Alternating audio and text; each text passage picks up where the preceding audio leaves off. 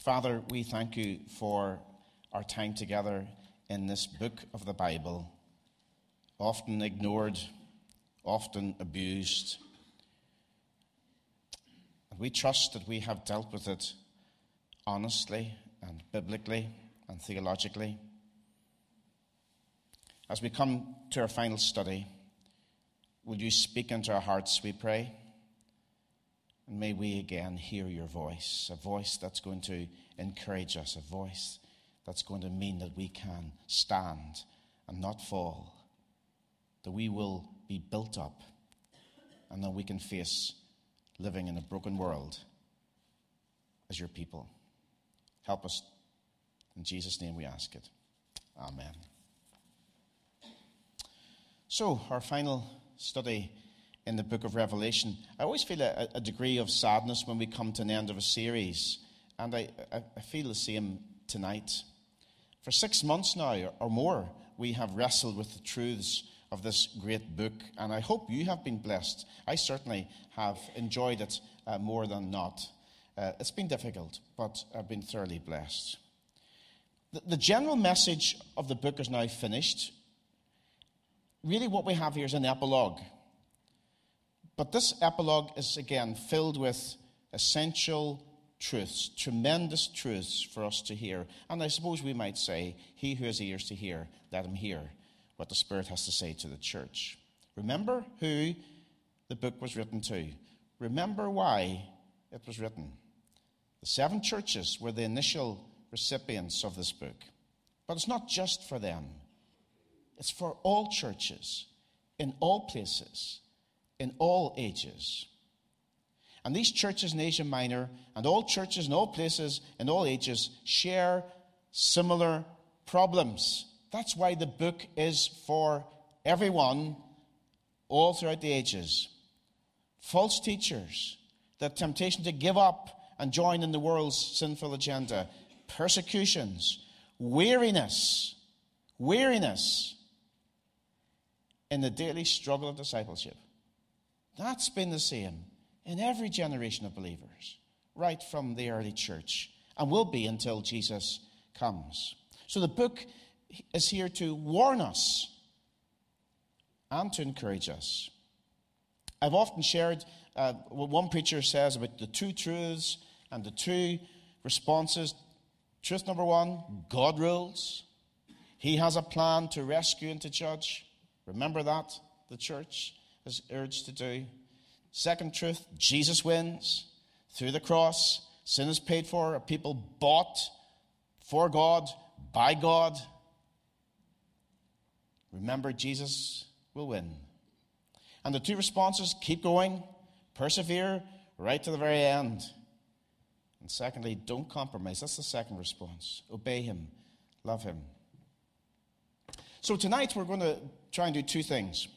Pick out the highlights of the book of Revelation, the key so whats of the book, and then also to expound the text before us, chapter 22, 6 to 21. That could mean a long, long, long sermon. So I wrestled all week with which order, because normally you expound the passage and then you bring the highlights at the end. But I'm going to turn that around tonight. We're going to start off with the highlights and then finish with a briefer exposition of the passage. So these are the things that have stood out for me. I hope they've stood out for you too. But please, if they haven't, then listen, indulge me, I'm an old man, and I get excited about Jesus. Have you got excited about Jesus as we've read this book? An exalted view of our Savior. It's all over the book, isn't it? The book is about him. And we see how great he is, how exalted he is in his ruling and in his authority and his sovereignty. Even in this last passage, and I could go anywhere in the book, but just let me, for instance, quote verse 13. I am the Alpha and the Omega, the first and the last, the beginning and the end. These titles were used by God himself in chapter 1 and in chapter 21. Here, they're used by Jesus. He is God. He is God. The beginning and end of creation. The beginning and end of salvation. the beginning and end of Revelation. Verse 16, I, Jesus, have sent my angel to give you this testimony for the churches. I am the root and the offspring of David and the bright morning star. The root and offspring of David. Now just don't let that go over the top of your head. Do you know what he's saying there?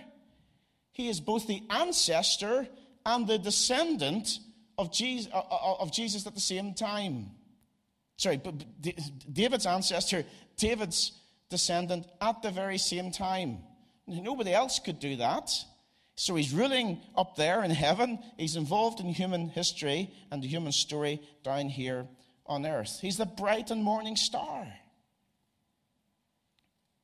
That means the dark night of this world will end. He is the light, and the light is rising in the morning the sky, and he's coming. And that should fill us with hope and confidence.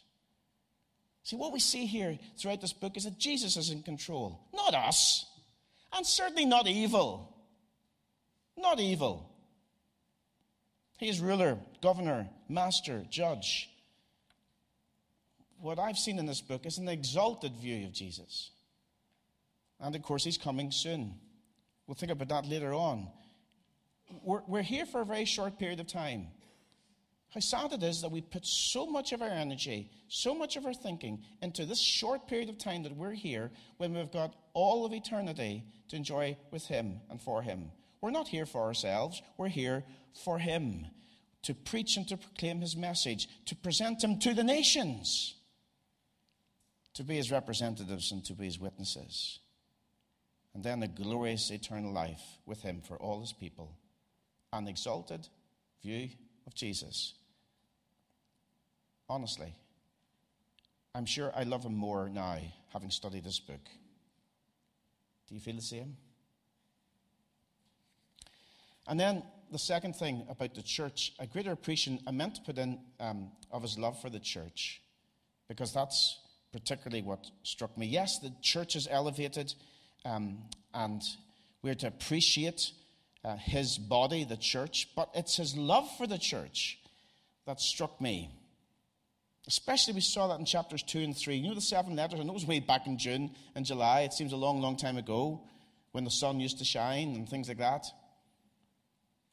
But I find it painful to see myself in those churches. Weak, lukewarm, compromising. It's not a pretty picture, was it? It's not a pretty picture of the church. And I'm in there, and so are you. But he loves us all the same. And he has plans for us as a church. An absolutely wonderful future. Not what we deserve, but what his grace provides. Jesus died for his church. And his love is the only explanation for that. Why else would he do it? And nothing can take away that love. Nothing in time, nothing in eternity. His love for the church. Another thing is having a biblical worldview that just sees things differently. I confess, and I speak perhaps to younger folk in the congregation tonight, I confess that there's enough in this world to depress us and to cause us great doubt. Can God really be in charge when there seems to be such a mess in the world? Can he really be in charge? So much sin, so much evil, so much suffering, so much pain, so little good, so little truth, so little purity, so little love. So we need our imaginations expanded to see who really is in control, who really is in charge, and what he's doing. And that's what this book of Revelation does. He will bring all things to conclusion. And for God's people, of course, it's a happy conclusion. And they lived happily ever after. Yeah, that's going to be for us. God's people, the church of Jesus Christ, those saved and redeemed by the blood of the Lamb. So Revelation spells out what is happening and why and when and by whom. So we're not to be surprised or shocked. And we're not to give up or compromise. But we're to have a biblical worldview. We're to look at the world with a biblical worldview. And that means now when I watch the news, I don't get angry or upset. I just say, but we've been told about this. We know exactly what's going on. And we know who's in charge. Another thing that struck me is about sin. And a timely warning about sin. Revelation reminds us who is the source of sin. It's the dragon, Satan himself. And what does he do? He uses beasts. Do you remember the beast of the sea, power, and the beast of the land, deception? And he uses the mother of all prostitutes, Babylon, what to do? To seduce us into sin. And yes, sin looks so attractive. It's so alluring. It appeals to our base self. So Satan knows exactly the bait that he needs to just float in front of our very eyes. And of course, even though we know what it's like, we know the purpose, we know the trap, what do? We bite. Sin is grotesque, it is disgusting, it destroys, it corrupts, it kills, it is idolatry, it is adultery, and it steals from us our meaning and our purpose. And it's never worth it. It's never worth it.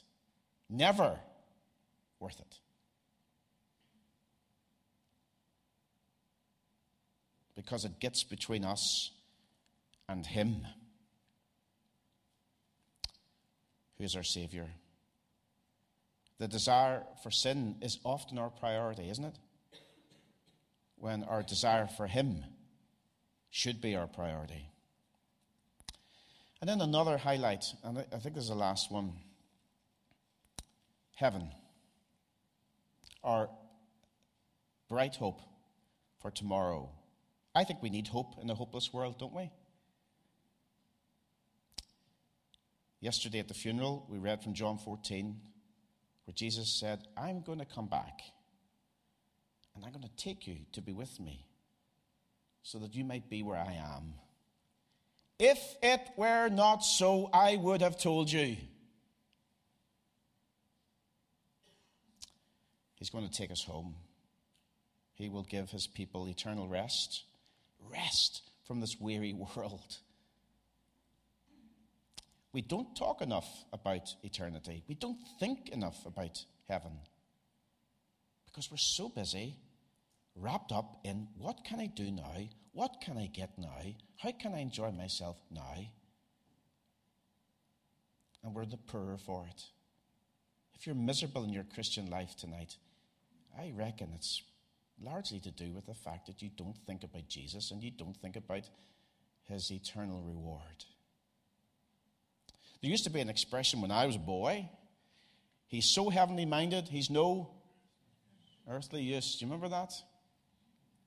And of course then people used to say, well, it's really the other way around. He's so earthly minded, he's no heavenly use. And if that were true back 30 years ago, then it's truer, I think, today. But if we have a view of heaven, we will be hopeful, hope-filled. And when we're hope-filled, we will be useful for him and for his glory and for his honor. Revelation talks often and openly about heaven, our wonderful, eternally prepared home. Now, there's two other highlights that would have been, for me, worship and witness, but as they're going to come up in the text, we can deal with those then. But these are the things: an exalted view of Jesus, a greater appreciation of the love of God, or the love of Jesus for his church, his people, a clear understanding of how we're to see things, and a timely warning about sin and the bright hope of heaven. Hey, we don't need to get all bogged down in the dilemmas and the arguments about millenniums and here and there. And hey, let's concentrate on the main things, which are the plain things. But the final portion of text is similar to Paul's epistles. And it appears fragmented. And when I started to read, I said, wow, wonderful. But how do you break this down? How do you bring things together? There doesn't seem to be a structure, and yet I think there is. I really do think there is. And I think you can see verse 7 as a kind of a summary of this whole section. Behold, I am coming soon. And then secondly, blessed is he who keeps the words of the prophecy in this book. And that's where I want to spend the rest of our time. First of all, behold, I am coming soon. 3 times this is said. Verse 7, which you already read. Verse 12, behold, I am coming soon. And then verse 20, yes, I am coming soon. That was a great song, by the way, all who are thirsty. We've sung that before, have we? Here? Yeah. I think it's great. It's a pity we couldn't have sung it twice. It was so good. So guess what? Who's coming? Oh, come on. Jesus is coming. And when is he coming? Soon. It's like one of those marches, you know. What do we want? When do we want it? I didn't mean to say that. He's coming soon. Soon. Now, some of you are probably saying, hey, come on. This is written 2,000 years ago. I mean, how soon is soon? Well, soon means that it's the next great event in God's diary. The next key event after the cross and resurrection and ascension of Jesus. The next big event is the coming of Jesus. That's why it's soon. The time will come. He will return. And it will be soon. Don't get confused with time, by the way. 2 Peter 3, verse 8. With the Lord, a day is like 1,000 years, and 1,000 years is like a day. Now, come on, you can work that out for yourselves. Since the ascension of Jesus, there's only really been like 2 days in God's timing. Do you know they talk about dog years?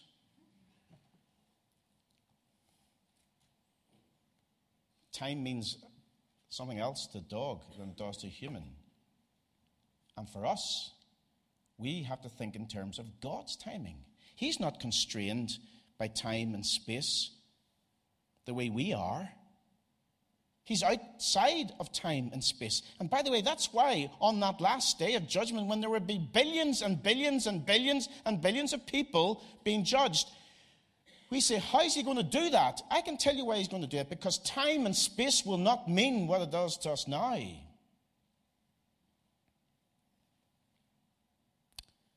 Jesus is speaking, verse 7, behold, I am coming soon. Blessed is he who keeps the words of the prophecy in this book.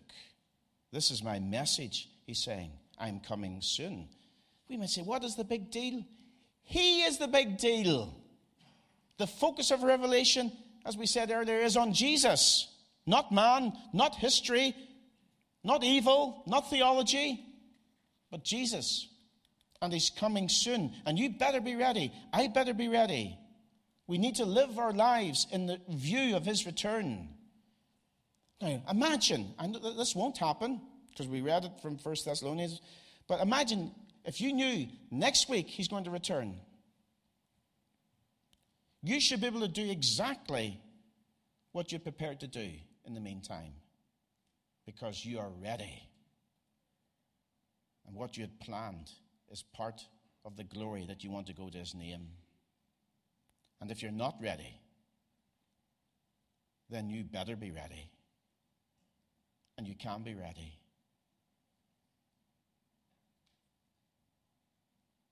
By coming to the living water and drinking of Christ. It's going to be soon. It's going to be conclusive. That's really 11 to 17. We won't read all those verses again, but we'll read some of them as we go through it. humanity is going to be divided, we're told. It's summed up, I think, in verse 11. There's really two sides here. Let him who does wrong continue to do wrong. Let him who is vile continue to be vile. That's your choice. You can go on with that. But let him who does right continue to do right, and let him who is holy continue to be holy. Two ways, two choices. And by the way, if you think, I haven't made my choice yet, yes, you have. Because you're either in Christ or you're outside of Christ. And those who are God's people will have access to the tree of life, will enter the gates of the city. Wonderful imagery of the wonder of salvation and eternal life, and enjoy the new heaven and the new earth. Verse 14, blessed are those who wash their robes, that they may have the right to the tree of life and may go through the gates into the city. And by the way, those who are not God's people will miss out on all God's prepared blessings. Verse 15, outside are the dogs, those who practice magic arts, the sexually immoral, the murderers, the idolaters, and everyone who loves and practices falsehood. It's a bit like the flood, isn't it? There were those in the ark and those outside the ark. And he returns, he comes as a judge with rewards, verse 12. I know I'm jumping back and forth, but in many ways that's what we have to do, or at least that's the way I'm doing it. Behold, I am coming soon. My reward is with me, and I will give to everyone according to what he has done. I think that's a bit scary, is it not? Because there's lots of sin committed over the years. I was trying to work that out in my own life, even if I was very, very generous to myself. Hundreds and hundreds and hundreds of thousands of sins. Imagine if we combined all the sins of all the people in this congregation here tonight. Multi-millions of sins. And there would be no hope for us, except that the judge is Jesus. And he will wash away our sin, verse 14. Blessed are those who wash their robes. And there's no reason for this except love, that grace, that undeserved love of God. We are the bride, and our wedding dresses are filthy in our sin, and yet he washes them clean so that we are presentable before him, pure and undefiled.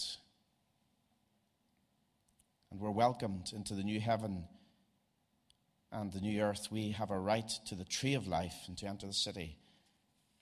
Notice the invitation of verse 17.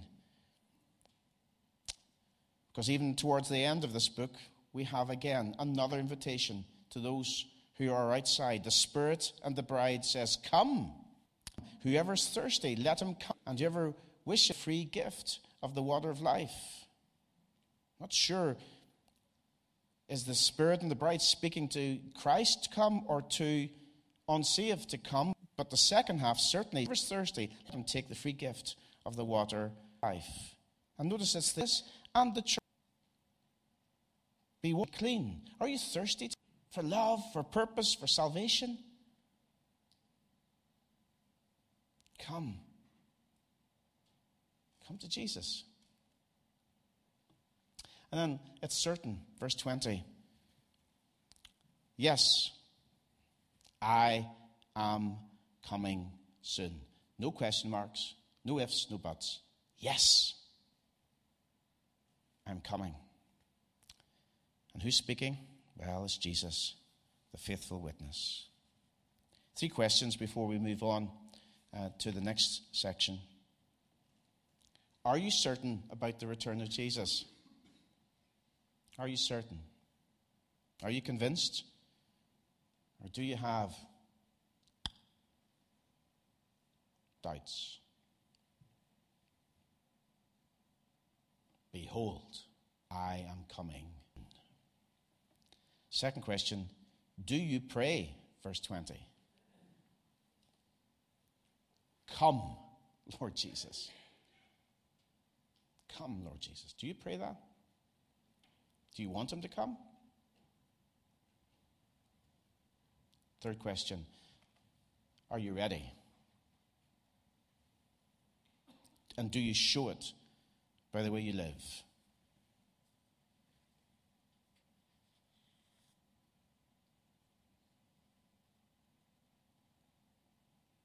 Are you certain? Do you pray? And are you ready? Behold, I'm coming soon. To warn us and to encourage us. Secondly, that's the second half of verse 7. Blessed is he who keeps the words of the prophecy in this book. The idea dominates this passage of keeping. For verse 6, for instance, you'll see that.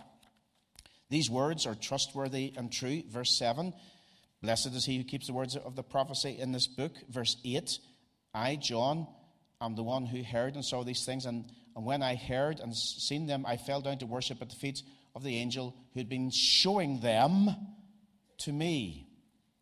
Verse 9, I am a fellow servant with you and with your brothers and the brothers, the prophets, and of all who keep the words of this book. Verse 10, do not seal up the words of the prophecy of this book. Verse 18 and 19, I warn everyone who hears the words of the prophecy of this book. If anyone adds anything to them, God will add to him the plagues described in this book. And if anyone takes the words away from this book of prophecy, God will take away from him his share in the tree of life and in the holy city, which are described in this book.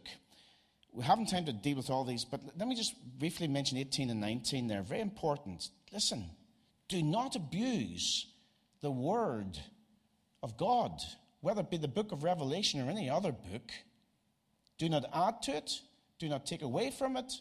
And one of the ways, of course, we can abuse this book, the book of Revelation, is ignore it. Don't do it, says God. He warns us. Deal with this book carefully. And if people heeded this, I think there'll be less arguing about this book. And a wee bit more of humility before it. And living out the main themes of this book. Verse 6. Let me read that. These words are trustworthy and true. Trustworthy means you can lean on it. You can bank on it. True means it's accurate. It's about like 2 Timothy 3:16. It's God-breathed, useful for teaching, rebuking, correcting, training in righteousness, so that the man of God, the woman of God, may be thoroughly equipped for every good work. Keep the words that are written in this book. The book of Revelation, and implied, of course, the rest of Scripture. Love the word. Believe the word. Know the word. Do the word. Ready people. People who are ready for his return. Keep the words. That's the point, I think. Ready people keep the words of Scripture. Now, if you struggle to love and to believe and to know and to do the word, maybe it's because you rarely think about the return of Jesus. You rarely think about his possible return. And that's why maybe you struggle with loving the word. This can be displayed, this blessing can be displayed in the way we worship, verse 8 and 9. Because when I heard and seen them, I fell down to worship at the feet of the angel and showed them to me. But he said, do not do it. I am a fellow servant with you and with your brothers, the prophets, and of all who keep the words of this book. Worship God.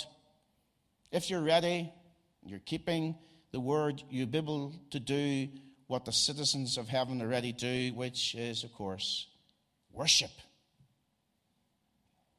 Not anything else, not anyone else. But worship is the proper response to God. Word-based, scripture-based worship. Worshipping his Son, the Lord Jesus Christ. Responding appropriately. Worship God. That's what ready people do.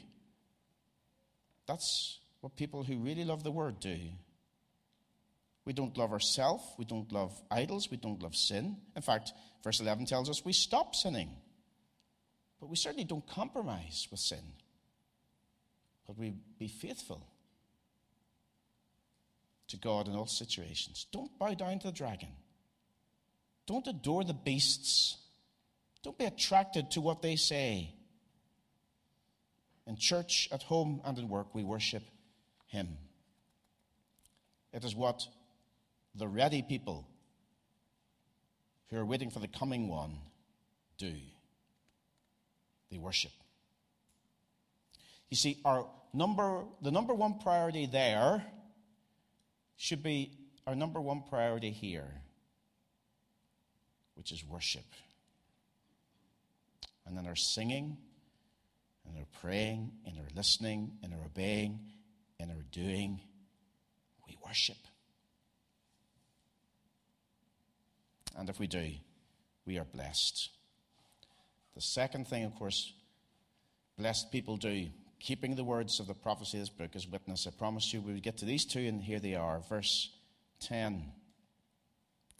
It's sort of hidden away, perhaps, but I think it's very clear what John is being told and what we are being told. Do not seal up the words of the prophecy of this book, because the time is near.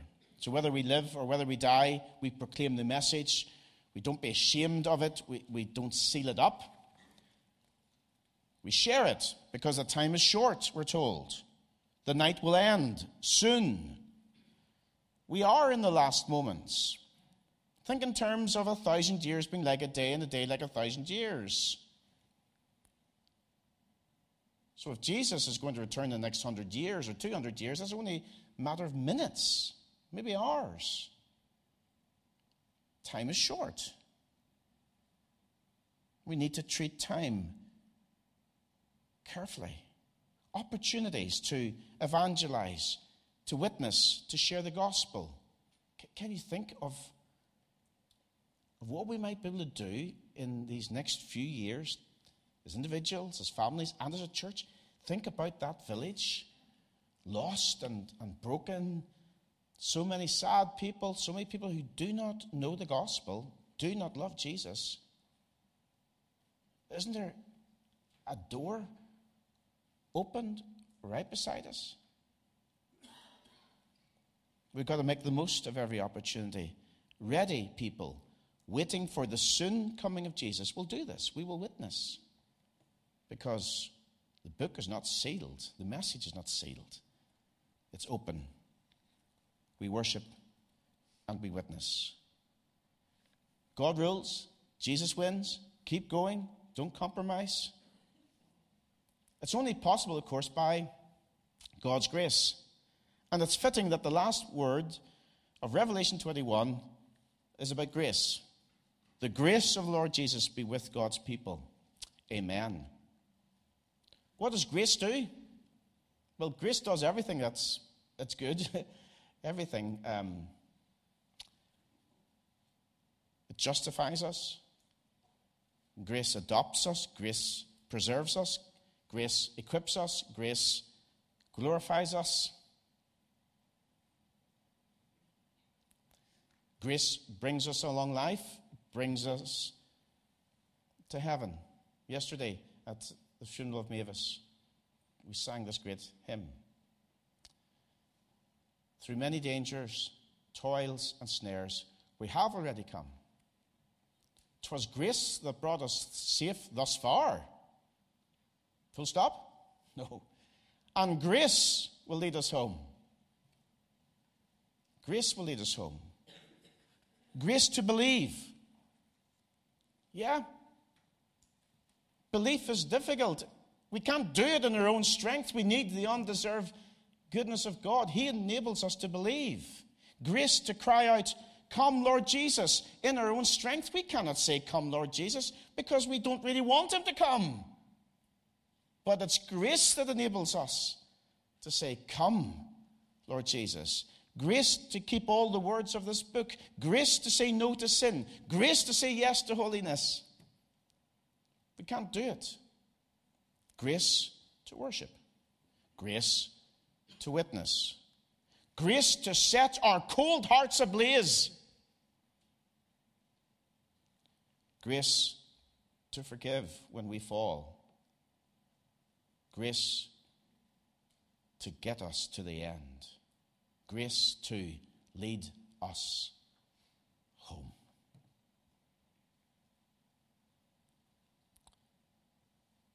For the lost, there's judgment and no grace. For the saved, there is judgment and grace. The difference is between heaven and hell. We read from 1 Thessalonians chapter 5, and it's only when I read it that I suddenly realized here was the conclusion I was struggling to find all day. For God did not appoint us to suffer wrath, but to receive salvation through our Lord Jesus Christ. He died for us, so that whether we are awake or asleep, we may live together with him. Therefore, encourage one another and build each other up, just as in fact you're doing. He died so that we might live. He died, and he will lead us home. If you're a Christian, keep going. Don't compromise. If you're not a Christian tonight, then come to him and to faith in him, and he will lead you home. Let me pray for us. Father, we thank you that you have a wonderful future for your people. In the meantime, may we give ourselves to serving you here while on earth. We thank you that you are a great God. And in this Advent season, may we expect you, want you, love you, serve you, follow you, trust in you. All for your glory. In Jesus' name, amen. Come thou long expected Jesus is our closing hymn. Let's stand and sing.